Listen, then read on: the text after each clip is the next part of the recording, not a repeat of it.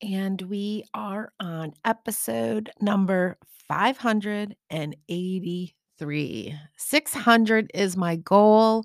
That is where the Lighten Up podcast is going to conclude, but it is not the conclusion of podcasts for me. Just got some new things brewing, some really exciting adventures that are about to transpire and to be shown to the world. And I'm super, super excited. So, as we continue to work on our living spiritually on purpose and allowing ourselves to protect ourselves in a beautiful spiritual way, today we're going to just choose some positive influences in our life. I love to do it by recalling beautiful memories, picking a card from one of my favorite card decks, journal writing, looking out the window at my beautiful pond and the property that we've been able to cultivate through the years and manifest this way of living. And that's what our spiritual practice is about, is living abundantly and being happy where you are. So by choosing positive influences, by being mindful of the people that are surrounding you in your world, who are you communicating with? Are they lifting you up or are they tearing you down? Are they putting you down?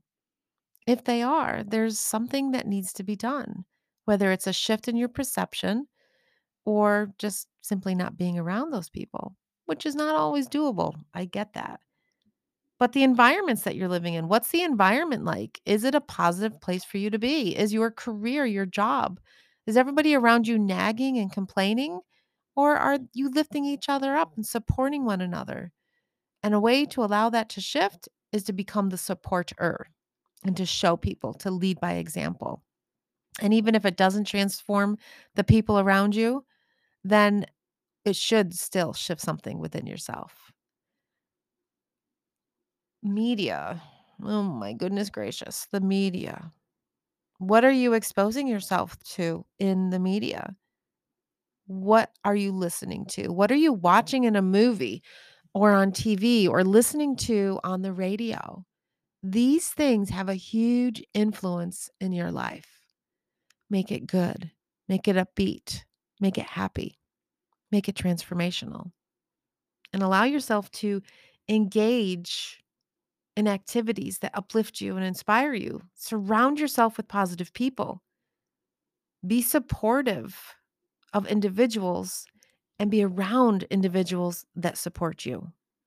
I'll never forget when my son asked my husband, "How do you know, Dad, when it's the right girl?" And my husband's response was, "Does she make you better?" So when you are surrounded by other people, ask yourself, is this person helping me to become better? And if not, you have some choices to allow yourself to grow and expand in new ways. But you have to open your conscious awareness to how this can be done. And that is what happens when you spiritually protect yourself through your beautiful, sacred spiritual practice.